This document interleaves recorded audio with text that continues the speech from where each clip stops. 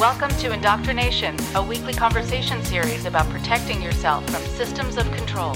I'm your host, Rachel Bernstein. Hi, everybody. Today, we get to hear the rest of my conversation with Thomas. Thomas got in touch with me and wanted to be on the show to be able to talk about his childhood experiences. And I think it takes a lot to contact someone and say, I have a story I need to tell. I haven't talked about it before. I need to kind of formulate it in my mind and also be able to put it into words and be able to share some of the things that happened to me, kind of get into the depths of some of my previous experiences, even though they're hard to think about, just because I think it would be helpful to other people to hear about it. So I applaud Thomas for coming forward and wanting to share his story to you for your benefit. Thomas is from Denmark, and as I said during the first interview, the first half, his English is truly exceptional. And he grew up alone with a covert narcissistic mother who kept him socially isolated, emotionally abused him, and manipulated his sense of reality. And most of his life, he didn't realize that anything was wrong because of the covert nature of the emotional abuse and control and the amount of gaslighting that he was exposed to. A year ago, he started to get a better grasp of his own reality and slowly began to understand what had really happened. Thomas is on the show hoping that his story can help others better recognize signs of covert abuse and control. I really thank Thomas for wanting to share with all of you. And here is the rest of my conversation with him.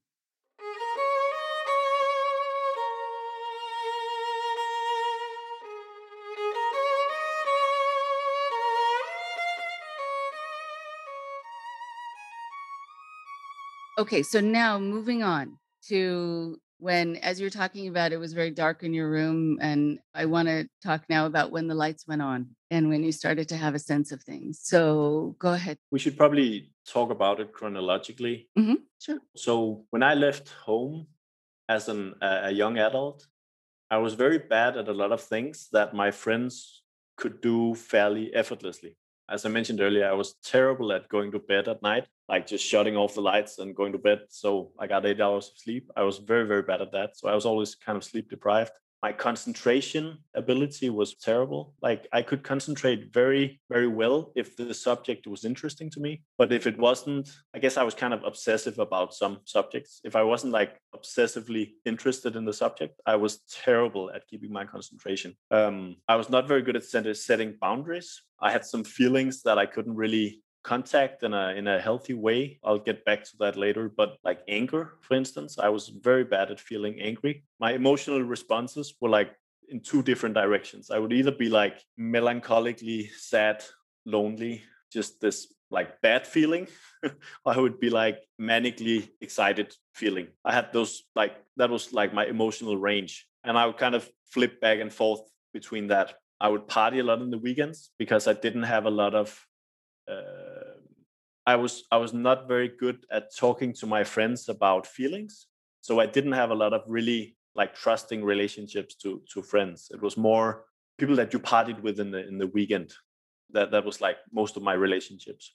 And then after some years of living like that, I found my girlfriend. That's always also the mother of my kids, and she works a lot better emotionally than than I do, at least at that time. And she was kind of the first to kind of break through the ice and establish that just basic human trust, I guess. And then from there, I slowly started to feel more and more, I guess, and to kind of land in like my own reality a little more. As the years went by, I could slowly start seeing that maybe my childhood was not as nice as I had thought earlier. Like in my early adulthood, my impression was that I had a good childhood with a loving mother, and the issues I had was because my father had rejected me, and that was very hard emotionally, and that created some scars that I would have to carry around. That was kind of the narrative. And then I get kids myself, and then I started seeing like that some of the stuff that I was exposed to was really, really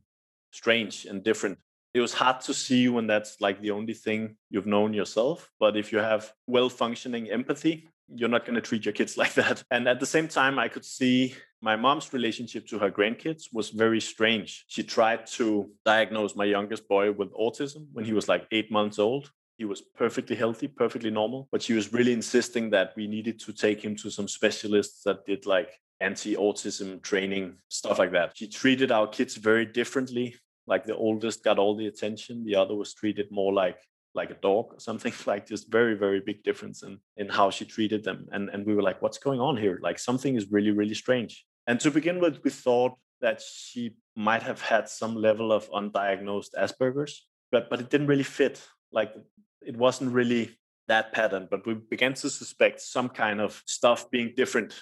And then through the years, there's been a lot of stuff with her being a grandmother and kind of trying to invade our life all the time, where we constantly had to like set boundaries again and again and again. She would always try to get us to agree that she could help us with something. And we would say, no, thanks, we've got that. Oh, but you're so tired, you're so stressed. Let me help with this. Let me help with this. And then at some point, it was just easier to say, all right, do this little thing and then just stop nagging us about it. And then a little more than 6 months ago, she had been babysitting our boys, and she picked up the youngest, who was 4 at that time, from his kindergarten bus, and she'd taken him back to the eldest, who was back at her apartment.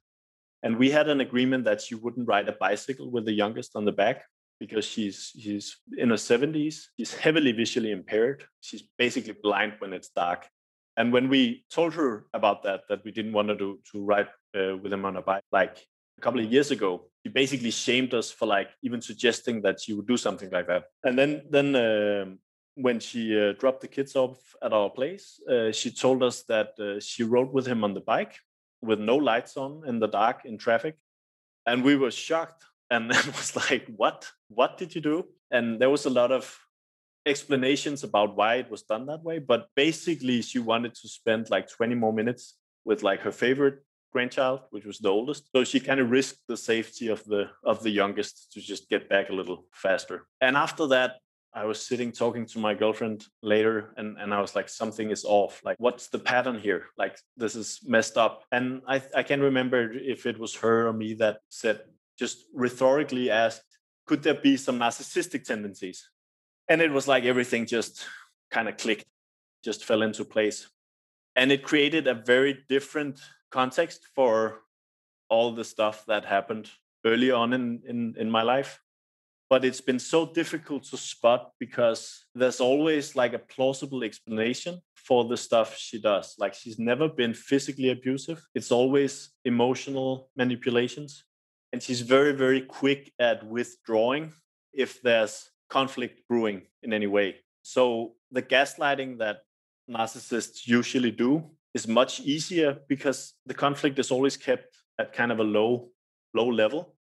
The reality that she wants to gaslight people into is closer to the actual reality than if someone like got struck in the face and I was afterwards told like, no, I didn't strike you in the face. That's a bigger gap between realities than what I've been experiencing. So tell me about this narcissism. When you start looking up different diagnoses, you can see somebody in those diagnoses, but you can also think, oh, no wonder. And oh, now this makes sense. So tell me about what you learned about the specific kind of, because there are different kinds of narcissism now as it's sort of the diagnosis has expanded and I guess become more perfected and specific. So to help the listeners understand what form of narcissism you think really is fitting here for your mother's psyche? So I would say covert narcissism is the term that I've encountered that fits best. I can't remember the like official definition of that. So what fits for her is the plausible deniability aspect. The way she gets narcissistic supply is always covered up in her being friendly and helpful. So like she still has extremely controlling behavior, but it's always covered up in her helping someone and then them owing her after she did them a favor. Or she will like lend money to someone and then they owe her money suddenly. And like it's still extremely controlling, but it's covered up better. Also, she reacts to narcissistic injury in a little more covert way. She will often withdraw from a conflict.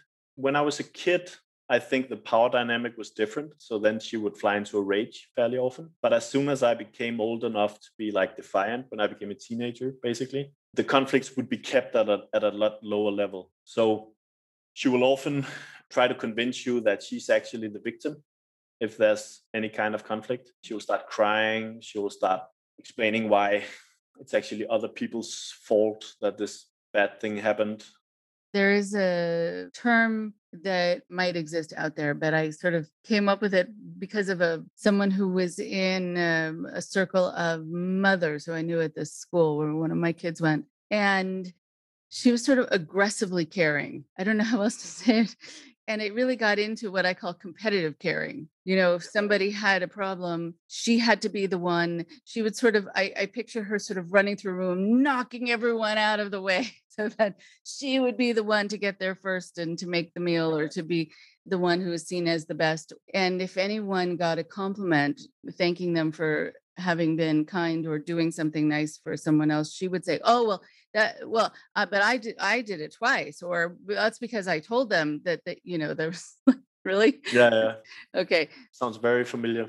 Okay. So, I mean, it's so self-driven, but it is in a way to get people to feel they owe you, feel they're indebted to you, and to, I think, kind of whitewash your reputation to be seen as this angel who is who is kind, who is giving, but that wasn't your experience of her.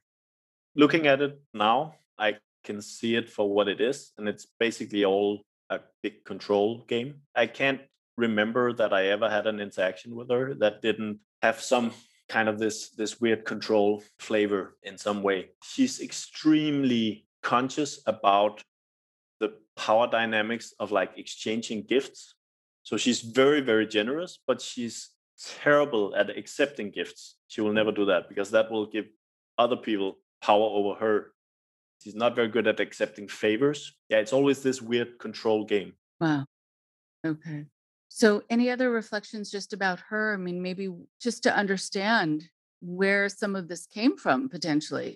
So much of when people are this way, it's in a reaction to having been raised a certain way, or sometimes it's wiring. It's sort of the nature versus nurture, or a little bit of both. I'm wondering what you've come to understand.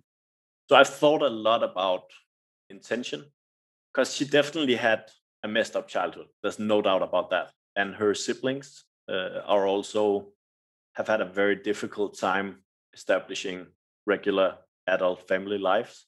I'm not sure where they're at on the personality disorder spectrum, but they definitely have some level of narcissism, antisocial stuff going on. But she comes from a really messed up family with a mother that would play her kids out against each other. I don't think there was any physical violence, but there was definitely a lot of very, very unhealthy control stuff going on and emotional manipulations. My grandfather was an artist, and whenever he had to finish some work with the kids in the house making noise and stuff, he would send them off to like an orphanage for a couple of months. From they were very small, from they were like 2-3 years old.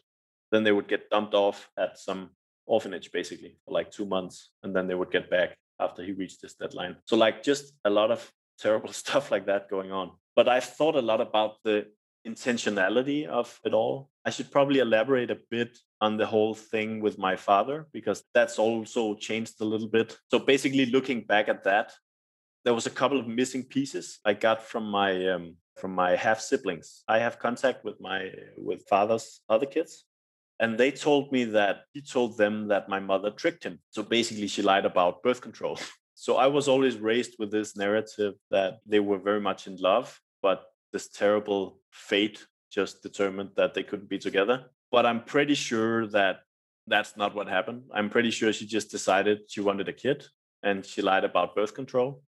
And then she took him to court in a paternity case, basically threatening to blow up his marriage because she wanted him to pay child support. And I don't know what was said to make him show up when I was 8 years old, but I'm pretty sure he didn't do that voluntarily. I'm pretty sure he was kind of forced. And I'm pretty sure she knew all the way that he would reject me because I don't think they had that loving relationship that she's been telling me about. So I think, again, trying to understand how narcissists work, I think it was basically large control game again, constantly trying to maybe reclaim him a little bit, but also pushing me to get rejected by him, because then she would be my emotional comfort. So whenever I was sad and was crying about being rejected, then she would be step in as this kind of savior. The whole narrative about this wonderful dad, it didn't come from me. I didn't have a dad, but I had no idea. I never had a dad. It's not like I had a dad and he died. I just grew up without a dad. That was okay. But the whole belief structure about like, no, you need a dad. Otherwise, you're broken. Otherwise, you can never become a well-functioning male adult.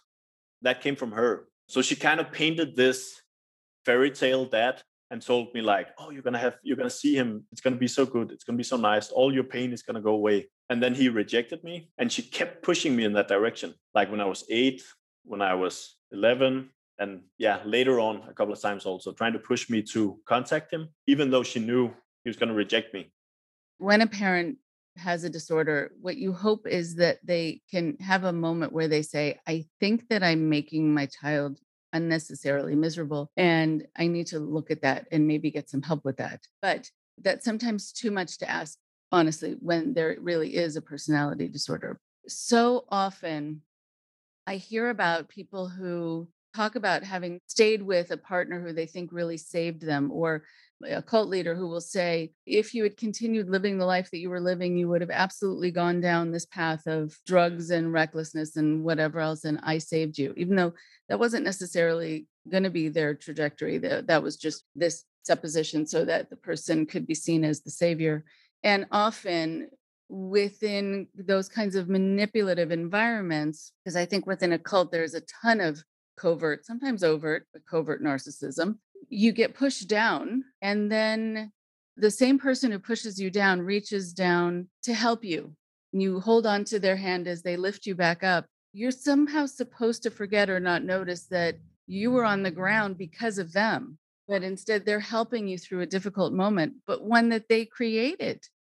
And so to have that awareness, like, oh, well, thanks, right? Is that a thank you thing? Or is that a, well, how dare you do that to me? And then help me through this difficult moment that was so manufactured by you? Same thing with the sword, and same with all of these moments. And then traumatic bonding occurs.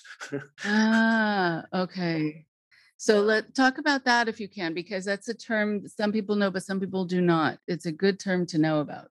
So the way I understand it is the cycle of abuse will often create some very strong emotional bonds between abuser and victim. So basically, if someone abuses you and then afterwards treats you nicely, you will interpret the relief that you feel as love and affection towards the abuser. You will experience stronger positive emotions towards the person than you should, basically. And so how did that play out in your family system with your mom? I think the major situations has been centered on my dad, but all the time she's told me scary stories, like the stuff with the ghost stories. She would terrify me with scary stories, and then I could sleep in her room, and she could comfort me and make me feel safe.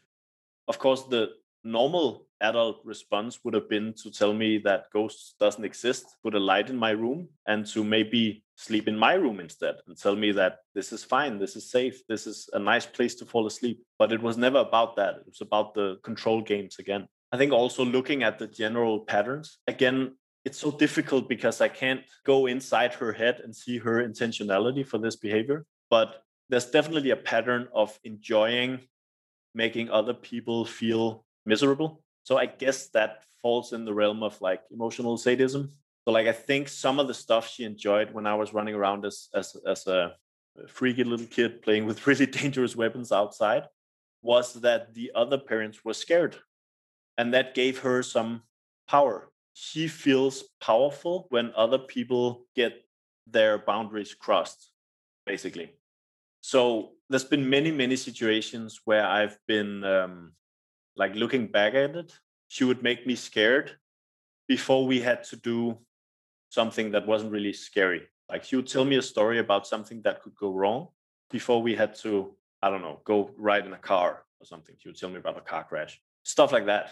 Normal everyday stuff that wasn't really scary became scary because she would always have this story about how it can go catastrophically wrong. The incident I told you about with riding on the bicycle with my youngest kid, looking back at it, I think the main motivation for doing that was that we told her she couldn't do it.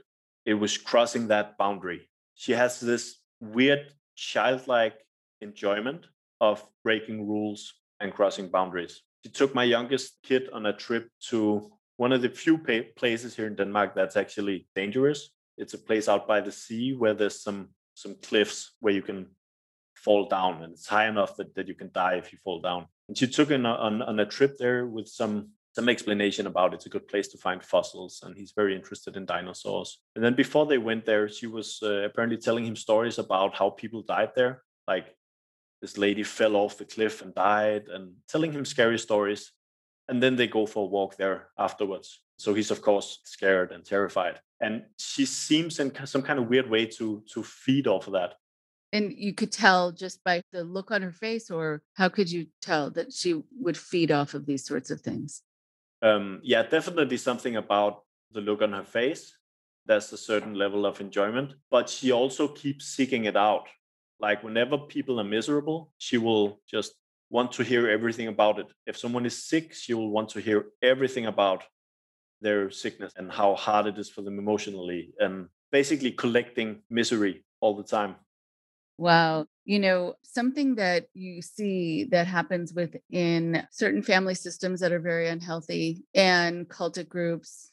Even I'm thinking of schools where we have the idea of sort of the mean girl who causes the other girls to fight with each other and just sort of stands back, crosses her arms, sort of has this smirk on her face and watches it all play out. With government leaders also, who we've had recently, who, cause infighting and people to be against each other, and kind of sits back in a satisfied way and also watches it all play out. And they're the puppet master. And it happens within certain family systems where the parents will turn, or even sometimes siblings do this to each other. They will say, so and so said this to me about you, and then they said this to me about you, and none of that happened.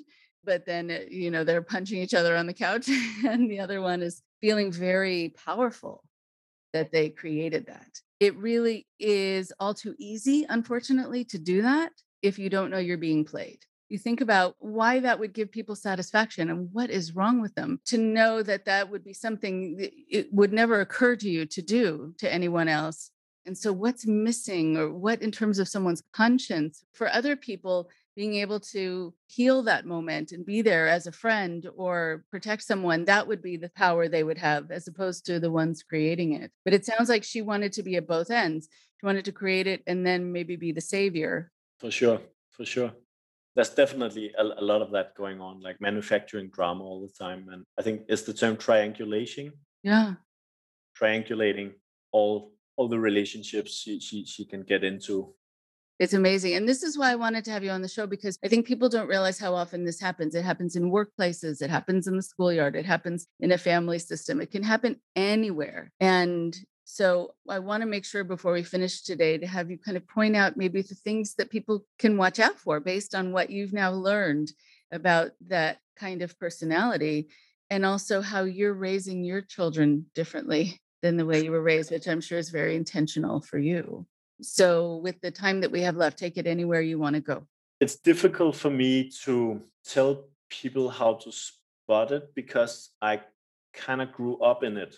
So like my perception of what was normal was based on that behavior. So I think there's a difference if you grew up in that environment. I think it's in some ways more difficult to spot than if you grew up in a family environment with less personality disorders. Right, because you don't have the distance from it. You're not going to be looking at it from this objective viewpoint. I was intentionally kept from other family environments. Like whenever I developed like a trusting relationship with some of my friends' parents, she would start to talk bad about them with me, and she would kind of like try to keep me socially isolated, basically. I think that's also part of why we moved so much. It was difficult to see in my childhood. In my adult years, I had kind of been programmed to always think that something was wrong with me. So I felt guilty a lot of the time. And it was extremely hard for me to set boundaries because I couldn't feel anger without feeling guilt. So, like, basically, whenever I was a kid, when I got angry about something, often it would be like one of those sudden rules that were made up. Like, there wasn't any consistent rules I had to follow, but it was like spur of the moment. There would be like an ironclad rule that I just had to follow. That would make me angry often because it was extremely unfair. And then she would ridicule me for being angry. She would laugh at me. So anger was like a bad feeling. Yeah, that's like a good rule of thumb, I think. If some feelings are taboo, then there's something wrong. Like, I don't think you should have natural feelings that you're not allowed to feel. Like, anger was one of them. I weren't allowed to feel angry. That was a bad thing to ever feel angry. And that effectively meant that I couldn't enforce my boundaries. It was extremely difficult for me also as an adult to enforce normal boundaries for other people's behavior. I think, what you just brought up about not being able to feel anger and she would ridicule you. There are times that when people are manipulators, they take away our safety nets. They take away the boundaries that we could set. They take away our ability to feel the natural reaction, the negative natural reaction to their behavior, because they don't want a mirror held up to what they're doing and they don't want to have to take responsibility. They don't want to have to feel bad about what they did. In fact, for some people, they're not capable. It's just very uncomfortable and they'd rather just get away with it. Most people being raised in environments that are controlling and also people who have come out of cults say exactly what you said. We were not allowed to feel angry. A lot of times people were not allowed to feel sad. You could feel angry and sad about other people and other things, but not about what was happening at home and not about what was happening in the group and not about what was happening at the hands of the person doing it to you. That's a universal reaction. So I think it is a really important sign. If somebody takes away your ability to be upset about what's happening, then they are keeping you from being able to protect yourself from it, because your anger or your sadness, whatever you're feeling, is often your gauge. It's yourself talking to you saying something is really wrong here or something happened to me that's wrong. And so if that's taken away, then the other person, or if the other person tries to take it away, the other person is saying, I want to do this to you and get away with it. I don't want to have to deal with the consequences of my actions. So I'm going to make sure there are none. And so I think that's a very important sign, actually. So I'm glad you mentioned it. Another thing I would tell people is the problem about intentionality, because like going no contact with my mom after I realized all this stuff, we haven't gotten into that, but I've cut contact with her. I didn't do that straight away, but her responses to me withdrawing has basically just enforced my sense of reality that I'm right about this stuff, that it actually is what's going on. But it's been extremely difficult to kind of trust my own reality. And I think one of the things that has helped me is to look at the power dynamics in my relationship to my mom, but also in her relationship to other people. So I think trying to isolate that creates a better look at the patterns going on. So like, if the person always gives gifts but never accepts gifts, that's an asymmetrical dynamic there. Why is it like that? It shouldn't be like that between adults. It should be balanced in some way. If they're always helping but never accepting help, if all of their relationships work like that, something is off, I would say. Yeah, that's a really good one. Really good one.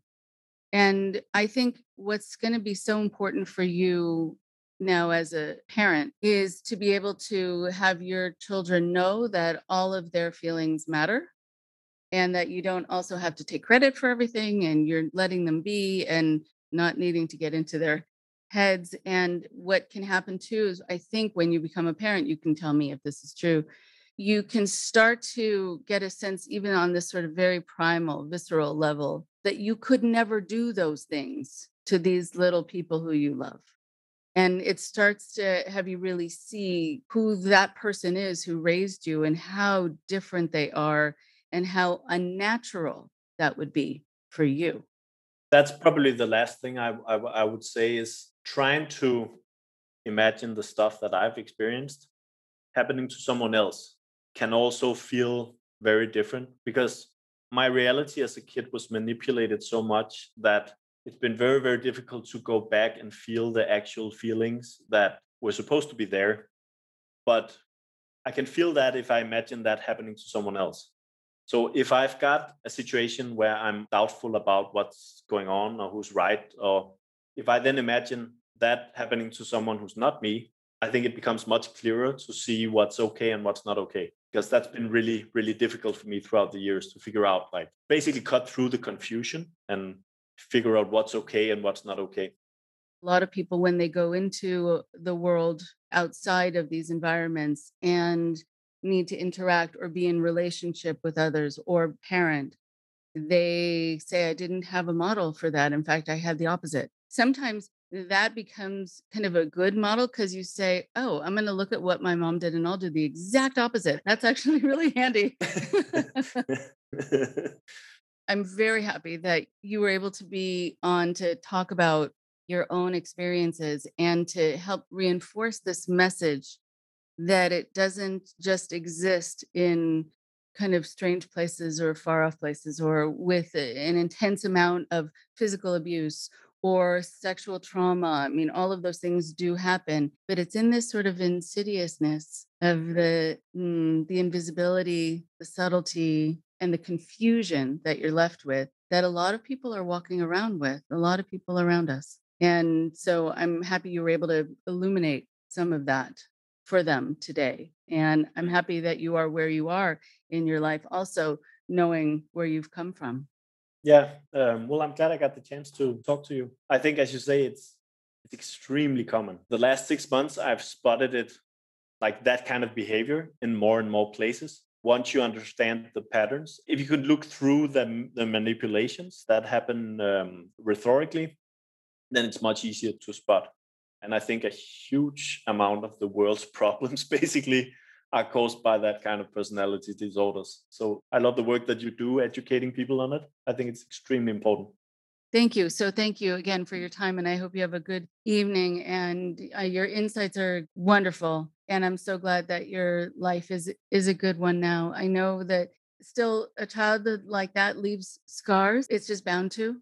But there are ways to move around them, to still have a good, enriched life, and also provide an emotionally safe environment for yourself and for your family. So thank you so much for sharing your thoughts with us. Really, very much appreciated.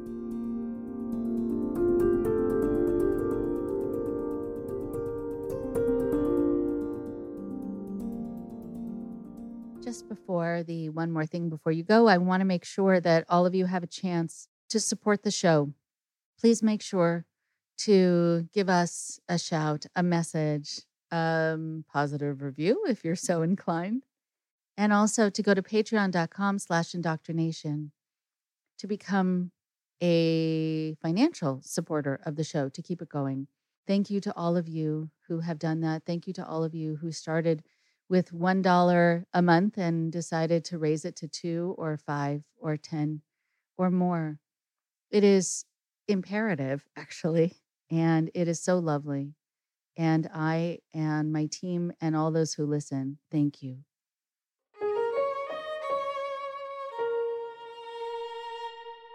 Now, one more thing before you go.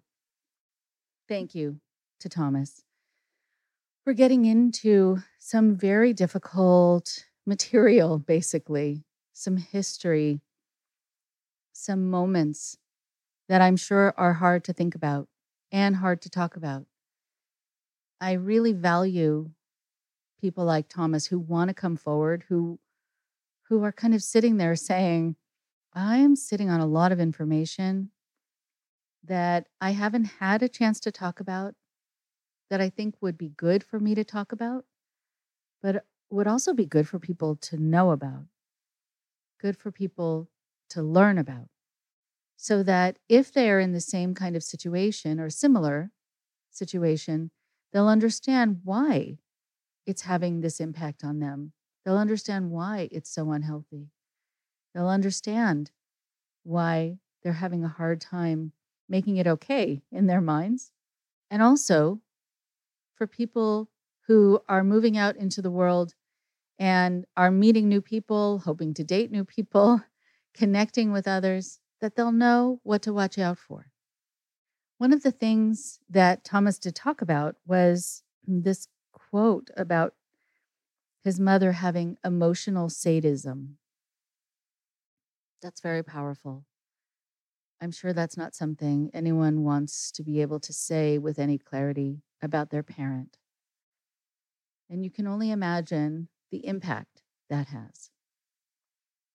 You have to actually teach yourself that it is not okay to be treated that way. And you have to teach yourself that you are actually not as horrible as you're being made to feel that you are. And that life should not be so uncomfortable and painful. It sounds like his mom had a way of alienating him from the people who could have been in his life, scaring away the neighbors and other friends, making him feel scared all the time before doing anything, really handicapping him until he was able to free himself from that. And as everyone knows, it doesn't happen that once you're free from that, you're fine. You actually have to go through quite a long time of trying things until you're not panicked anymore when you try them just because you've been made to feel scared before doing anything. You have to go through the moments of giving it a go and seeing that the things you were told were going to happen, where you're going to fail miserably or something horrible was going to happen, just don't happen. You're going to have to go through also figuring out what it meant that somebody who's supposed to love you and who probably did love you could also treat you this way. And what does love mean to them? And what does a relationship mean to them? When people are emotionally sadistic, they also, unfortunately, don't look back. From my experience, from the work that I do, the counseling that I do, and an unfortunate previous relationship I was in, I sort of see it as people who are at the wheel. They're driving the relationship. They're driving how you feel emotionally. They're driving everything, steering things in the direction they want it to go. But unlike other drivers and other cars, they don't have a rear view mirror. They don't look back. They don't really care. And part of it is they don't care, and part of it is they don't want to have to care, because that kind of gets in the way of them being able to just be in the moment, enjoying the moment, capitalizing on the moment, and then looking into the future. How do they want their next moment to be? How much control can they take over someone, not only today, but tomorrow? And the trouble is, a lot of people that they do this to do have rear view mirrors. They do look back. They do actually look back sometimes with some confusion, because it was hard for them to actually kind of zero in on what the problem was, because there wasn't any attention or focus given to their problems and to their reactions. But still, they know that things happened in the past that really bothered them, even if they don't have the words for it. I may have told this story a long time ago, but I was one time living with someone who had this personality. And we wound up somewhere together. And this person asked me, actually, to drop someone off from where we were, near where my ex lived. And I said, okay, no problem, because I didn't live far away. And then my ex, who I had been living with just until about 4 months before then, said, hold on, I need a piece of paper and a pen. So people scrounged around and produced a piece of paper and a pen. And then I was handed that piece of paper, and on it was scribbled the address, my old address. This person had moved on so emotionally and actually physically, because a new relationship had been started with someone else while I was living there, that they actually didn't remember that I had lived there too. So I was handed my old address. That was a moment I will never forget. That's a person who does not have a rearview mirror, a person who does not look back, and then a person who can move on feeling fine, not feeling responsible, not feeling guilt, not feeling remorse. But very often, the others in relationships with these people do have access to those feelings of guilt and remorse. And they can't imagine why the person who's supposed to love them doesn't.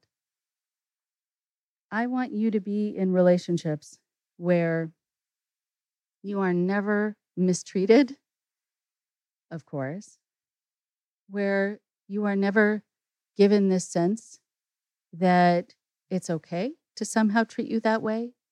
And if you're upset about it, well, that's on you. And that's just you holding a grudge, or that's just you not being able to get over it. And that's just you hanging on to the past. But no, that's you holding on to reality. And reality informs you. Reality guides you. So be guided well by holding on to what's happened to you in the past and making sure it's not part of your future. Talk to you next week. Thank you very much for listening. Please support Indoctrination on Patreon at patreon.com/indoctrination. Be sure to give us a follow on our social media. Find us on Facebook and Instagram using @Indoctrination Podcast. And for Twitter, find us at @_indoctrination. We love hearing from you too. So send us an email at indoctrinationshow@gmail.com. And for more updates on the show, visit our website at www.podpage.com/indoctrination.